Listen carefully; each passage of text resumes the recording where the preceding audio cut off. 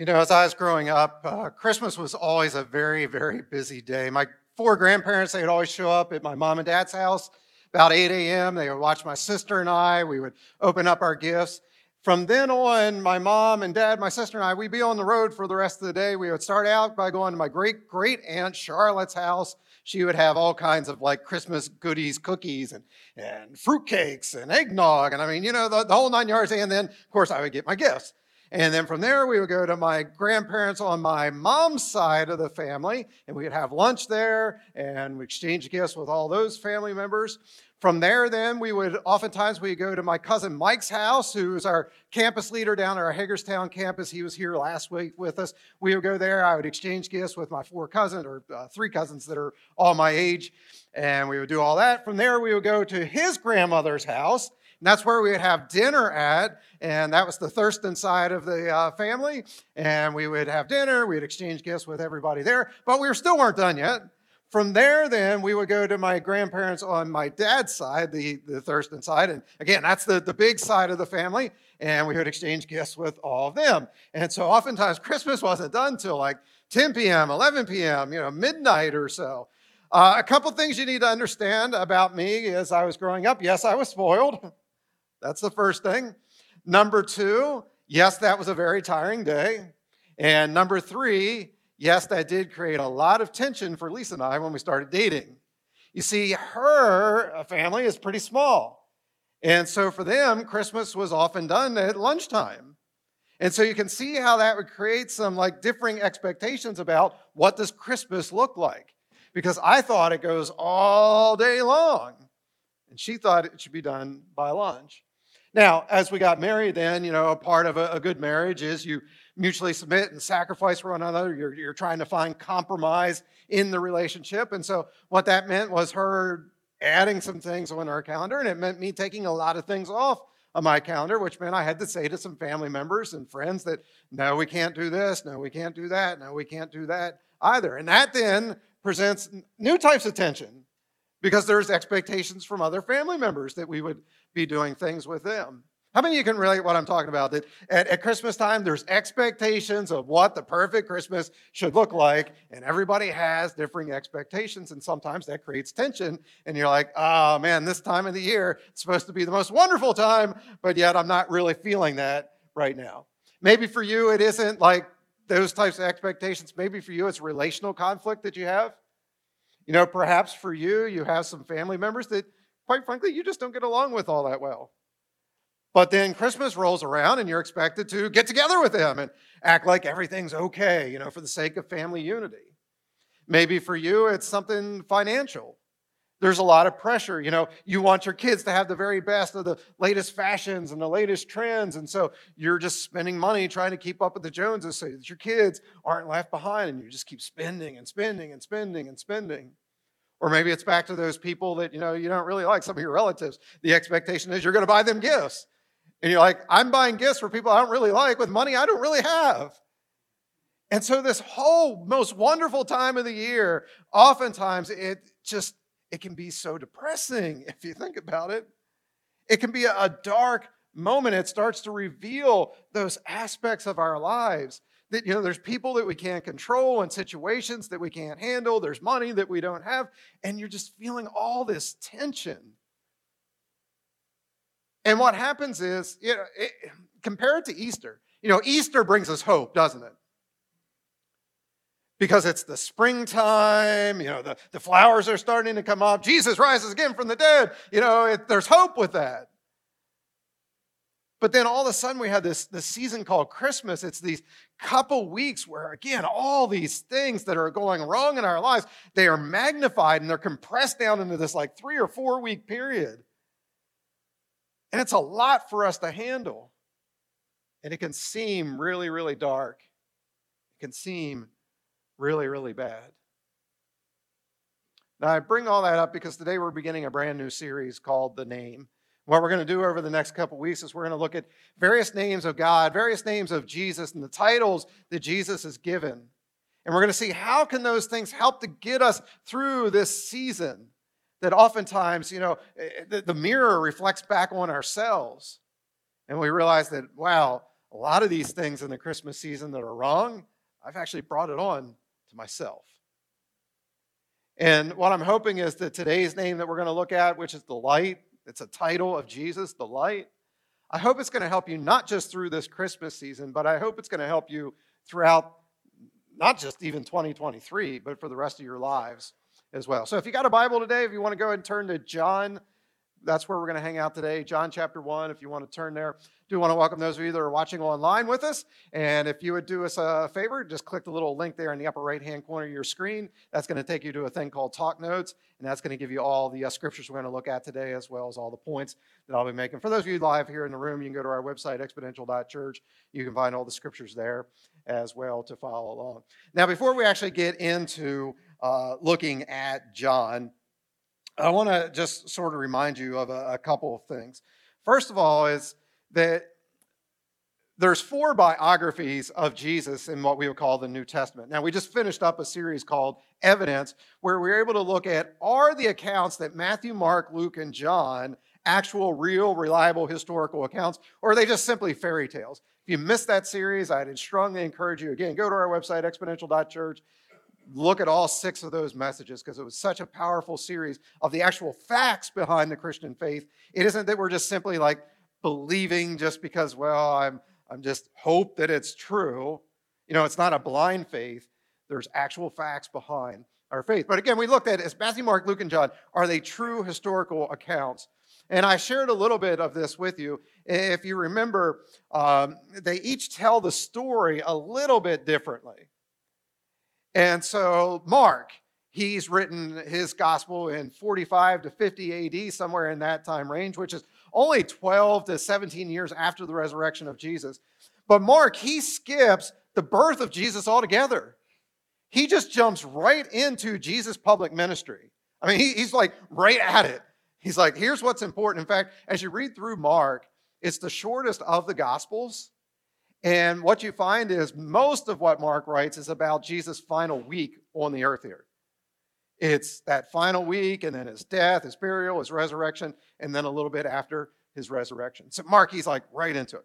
Then you get to Matthew and you get to Luke, and they talk about the birth of Jesus, the growing up of Jesus. They talk about all the ministry that Jesus did, et cetera, and then all the way then to his arrest, his death, his burial, his resurrection, a little bit what happens afterwards. Those 3 gospels, so you got Mark, you got Luke, and you got Matthew. Those 3 are called the synoptic gospels. And that word simply means that they're in sync with one another. What you see as you read through them, again, Mark, he skips sort of the beginning, the birth of Jesus, but what you see is a lot of the same stories. Now, they're each giving it from their perspective. We talked about that in the last series, right? That if you're at a 4-way intersection, you see a traffic crash, what you see on the corner where you're standing is going to be a little bit different than what somebody else on another corner is going to see. And so that's what we get with these 3. They're telling the same stories. They're just giving a little bit of a different angle of how they saw it. John, though, he's completely different. His is nothing like the other 3. It is so different. Now, before we actually get into all that, let's talk about a little bit of why it may have been that way. Because he doesn't start with the birth of Jesus. He actually starts with the why of Jesus. Let me give you a little bit of context here. John was the one that was closest to Jesus as far as relationally. They were the absolute best friends. Remember, Jesus had 12 disciples. He was closest with 3, Peter, James, and John. But then out of the 3, he was closest with John. John's the one at the Last Supper that we read about that someone was reclining up next to Jesus. That's John. John, along with Peter and James, was able to experience some things that the rest of the disciples just simply weren't able to experience. John is the one that when Jesus left the earth to return back to heaven, he was ascended back to heaven. John was the one that Jesus said, John, I want you to take care of Mary. She is now your mother. You need to take care of her. John, out of the 12 disciples, he's the only one other than Judas that wasn't martyred. Again, we talked about that in the last series as well. That even though he was the only one that wasn't martyred, it wasn't because they didn't try. You remember what they did to him? Who remembers? What did they do to John? They dipped him into what? Boiling oil. Yeah, they put him in boiling oil. They tried to kill him. When he didn't die, they decided just to lock him up in prison forever. And so that's where we find John as he starts to write his gospel. He doesn't write it until 90 AD, which is now decades, after the other three gospels have been written. And again, he doesn't start with the birth of Jesus. He doesn't start with the miracles of Jesus. No, he starts with a great reminder to the people of his day of what they were going through and that Jesus is still the light that will help them through. And I hope, again, that this is a reminder to us. You see, John, he knew darkness. And some of you are experiencing darkness in your lives right now, whether it's the Christmas season or maybe it's just life in general. Things are really, really dark. But maybe you can relate to John because, again, he had seen darkness. He had seen his friends, James, Peter, Paul, all of his other close friends executed for their faith. Could you imagine that every single one of the people that you've been hanging out with for years is now being systematically executed? You've lost all of your friends. It's tough when we lose one person in our lives. But one person after another, he keeps watching them be executed. And John's alive for something we talked about in the last series. That is that the Romans, they come in and they lay siege to Jerusalem. 67 AD, they come in and they start to try to break down the walls of Jerusalem and trying to attack, trying to get in, trying to conquer it. For 3 years, this goes on. And John's seeing this from afar. He's praying for Jerusalem. These are God's people. This is God's city.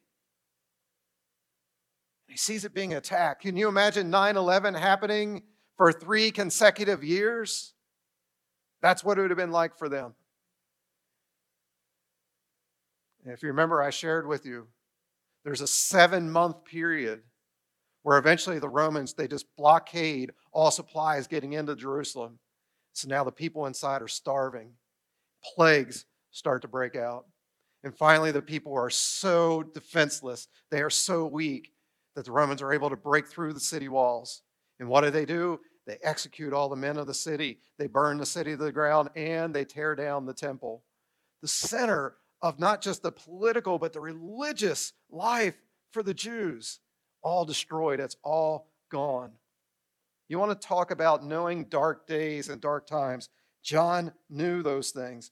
But yet, despite all the darkness, John never lost his faith in the goodness of God and in the hope that Jesus brings.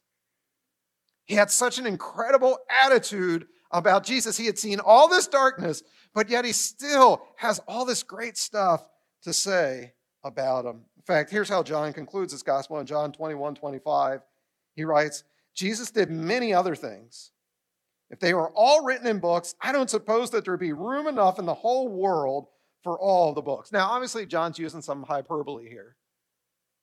But what he's saying is, look, what I have written to you is only a glimpse. And what the other people have been writing, it's only a glimpse of all the things that Jesus did, who he was, what he said, what he did. In another one of John's letters, he writes that, look, the reason I'm writing all this to you, and by the way, he writes 5 of the 27 books of the New Testament. So he writes the Gospel of John, he writes 1st, 2nd, and 3rd John, and then he writes the book of Revelation. In these 5, he says, look, the reason I'm writing all this to you, he writes this in 1 John 5:13, he says, the reason I'm writing all this to you is so that you may know that you have eternal life. He says, why is this being written? Why are we all writing this down? It's so that you may know that you have eternal life. You see, John realized that there is something way more than just this world. That no matter how dark this world gets, that there is still a light of eternity, a light that is to come, the light of Jesus that will get us through. And so that's why he doesn't start with the birth of Jesus. He starts with something that's far greater. He doesn't start with the what happened. He starts with the why it happened. And again, this just blows my mind that he doesn't start with the birth of Jesus. Because I already shared with you, he's the one that Jesus said, you need to take care of Mary. And so he had spent so much time with Mary. Can you imagine spending time with Mary? The questions you would ask? It's got to be what John was doing. He's going, Mary, come on, tell me one more time about, when the angel came to you and told you that you were pregnant by the Holy Spirit. Tell me that story again. I know you've told it to me 1,000 times. Tell it to me again. I want to hear it one more time here. Mary, tell me the reaction that Joseph had. What was the expression on his face when he found out that you were pregnant and it wasn't his? Tell me that story again. Mary, tell me the story. When you guys were forced to go to Bethlehem for the census and you were 9 months pregnant, come on, Mary, you were a little upset, right? I mean, those pregnancy hormones, I mean, they were sort of acting up, weren't they? You weren't happy about this, were you? Come on, tell me that story. Tell me the story. When you got to Bethlehem and there was no room in the inn, tell me about that and what it was like to give birth to Jesus in a cave. Tell me again the story about the shepherds when they showed up. Tell me again about a couple years later when the wise men showed up at your house and they started giving your son all these gifts. Tell me that story. Mary, tell me the story of what it was like when you found out that Herod, he wanted to kill your little baby and you and Joseph and Jesus all had to flee to Egypt for your life. Tell me that story one more time. So if anybody knew the stories of the birth of Jesus, it was John. But he doesn't start there. He's like, I'm not concerned with all the details of what happened. I want you to know why it happened. And so let's actually look then at John chapter 1, verses 1 to 5. And as we start to turn there, let me remind you, and I've shared this with you before, anytime you see capital W-O-R-D in the New Testament, capital W-O-R-D, it's referring to Jesus. So look at what John writes. He says, in the beginning was the what? In the beginning was the Word. What did I say the Word is? Jesus. So in the beginning was Jesus. And the Word, Jesus, was with God. In the Word, Jesus was God. He, Jesus, was with God in the beginning. Through him, Jesus, all things were made. And without him, Jesus, nothing was made that has been made. In him, Jesus was life, and that life was the light for all mankind. And here comes the title that Jesus is given, the light. Jesus, the light, shines in the darkness, and the darkness has not overcome it. John says, look, Jesus came to be the light in this dark world. And I don't care what's going on in your life, John says, the darkness will not overcome it. And I hope that brings encouragement to you today. I hope that brings you some hope in this Christmas season, that no matter how dark things may seem in this season or how dark things may be in your life right now, Jesus is the light. And he wants to shine his light into the darkest parts of your lives. See, we don't have to be those that have no hope. We don't have to be those that live in despair. No, Jesus came to the earth to shine light. Isn't that actually more hopeful than just knowing that Jesus was born in a manger? I mean, yes, it's cool that we know the what happened, but isn't it cool that we know why he was born? Again, John knew darkness in his personal life. He knew darkness in the world in which he lived, but he knew that the light of Jesus shines brighter than any darkness. And John knew that this was light not just for himself, but for all mankind. This wasn't just good news for the Jews. It was good news for all people, for all times. Now our job as followers of Jesus is to spread that light, to go make disciples of all nations, to bring his light into the darkest nooks and crannies of planet Earth. So John starts his gospel. He's like, yeah, it looks really, really dark. Peter's been killed. James has been killed. Paul has been killed. Our temple and Jewish way of life have all been destroyed. But he says nothing ever, ever, ever will be able to snuff out the light of Jesus. How can John be so confident that nothing could ever, ever snuff out the light of Jesus? It's very, very simple. It's because he was there on the day that Jesus died. And it looked on that day like the darkness had won. And he was there as Jesus was buried in the tomb. And things got dark. It looked depressing. It looked beyond hope. But then 3 days later, the news comes that the tomb is empty. And we know John is one of the ones, along with Peter, that he sprints to the tomb. He's one of the first ones to arrive then. And he's looking. There is no body. But he isn't sure exactly what has happened.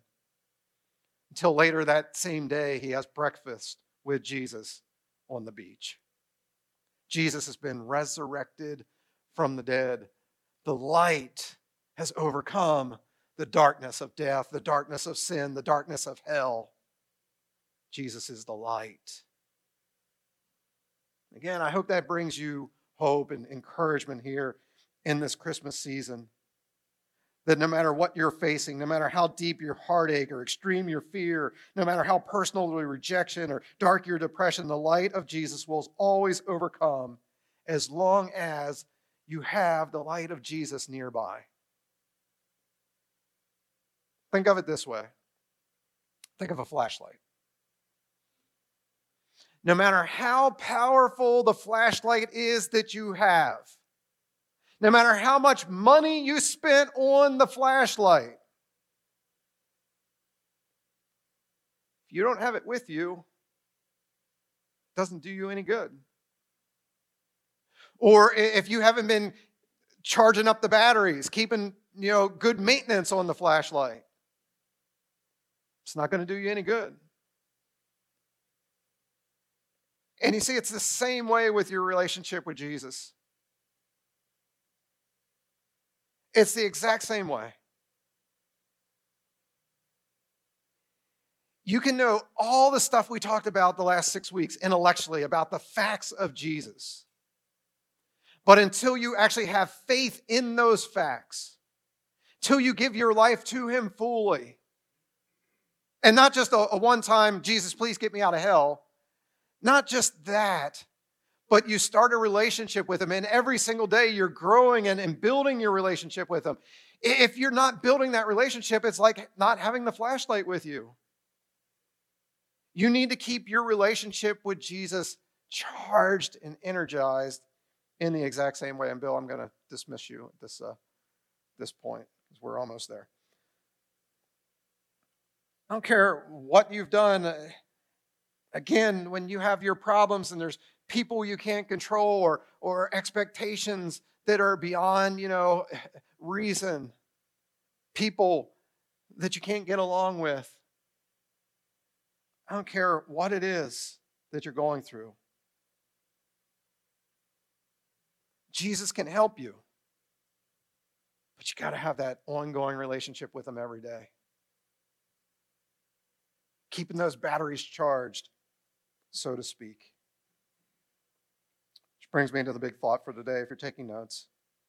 That no matter how dark things in my life might become, because of my relationship with Jesus, his light will see me through. Let me say that one more time. No matter how dark things in my life might become, because of my relationship with Jesus, his light will see me through.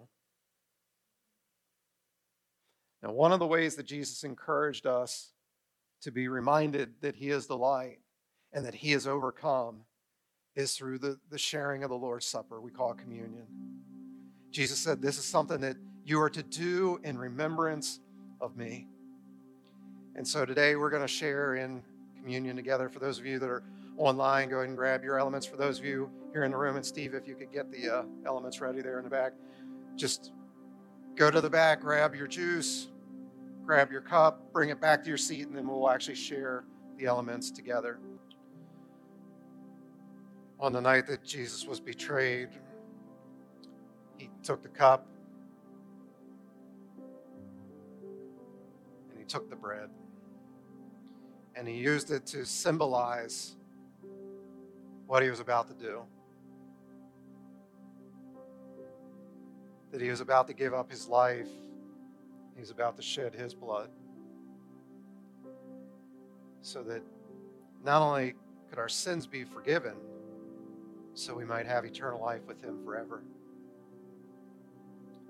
As we just talked about, it was going to look dark over the next couple days. People didn't understand the significance of the blood and of the body when they took it. It wasn't until after his resurrection that they understood exactly what Jesus had meant. So we're encouraged as followers to just celebrate this. It's called an ordinance of the church. We're encouraged to celebrate it together. Just as a reminder, even in the darkest of times, even in the brightest of times, that Jesus is King. That Jesus is the light that is overcome. So we're going to share it together. Jesus, he took the bread and he broke it and he gave thanks and he said, "Take and eat. This is my body, which is broken for you. Do this in remembrance of me." And so let's share in the bread together as a united family, as those online as well, being reminded that he gave his body for us.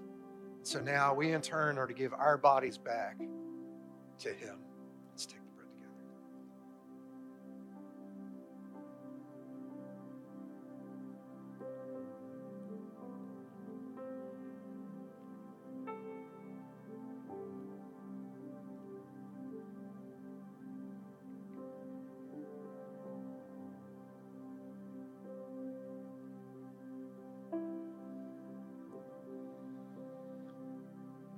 Then after the supper was done, Jesus, he took the cup and he poured it out. He said, "This is the blood of the new covenant." The old covenant had been that your sins were forgiven by the sacrifice of lambs and bulls and goats and pigeons and doves and all kinds of other things. There was this very elaborate system how to have your sins forgiven. Again, it didn't make sense until a little bit later that Jesus was the Lamb. He was the perfect, spotless Lamb that could take away the sins of the world. So Jesus died on the cross and he shed his blood, because without the shedding of blood, there is no forgiveness of sin. He poured out his blood because he loves you and he loves me. And he wanted to make a way for you to spend eternity with God forever. And so he knew that he could sacrifice his body once and for all. And so symbolically, when we take of the cup, it's a reminder of the blood of Christ. So I want to take just a couple moments here, give you a brief time of reflection.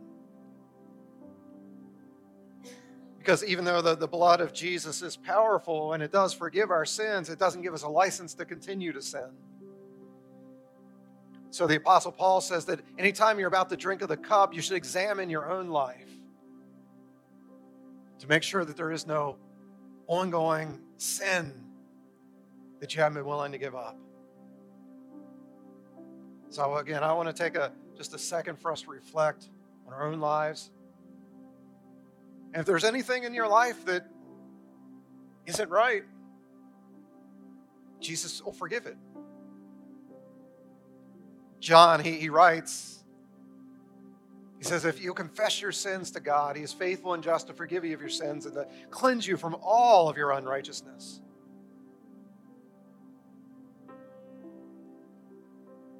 Isn't that what we want? We want to be cleansed. We want to be clean before God. That's what this cup represents.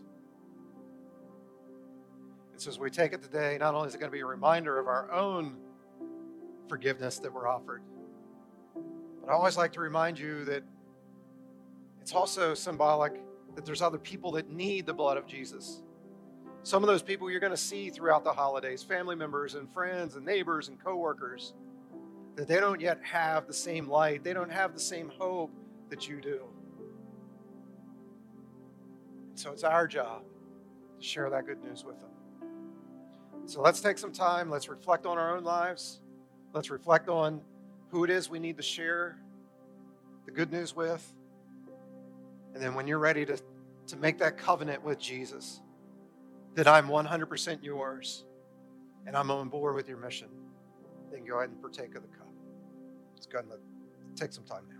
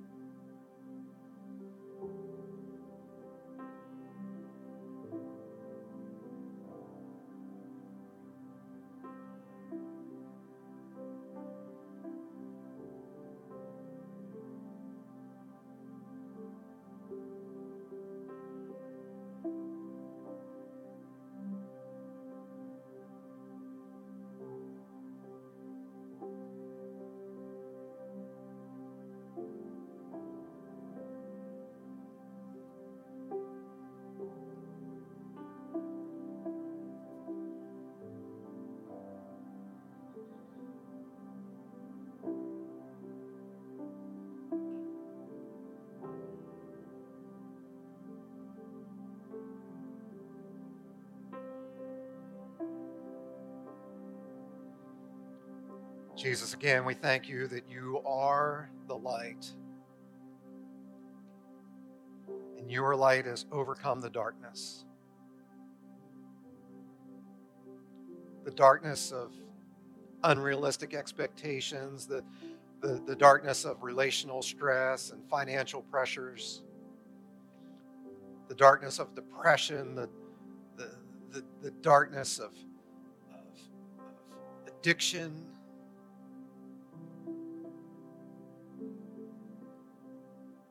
The darkness of health difficulties and pain, the darkness of loss, the darkness of fear and rejection,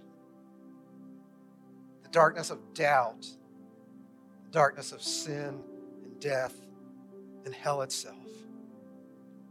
Jesus, your light has overcome all those things, and we are so thankful for that as we start this Christmas season, as we remember why you were born into this world. Help us, Lord, over these next couple weeks as we do a lot of celebrating the what happened, to more so stay focused on the why it happened. That you came so that we may have life abundantly, and life eternally. Thank you, Jesus, that you gave up your life for us. Help us now to give our lives back in service to you. Help it not to be about us, but all about you.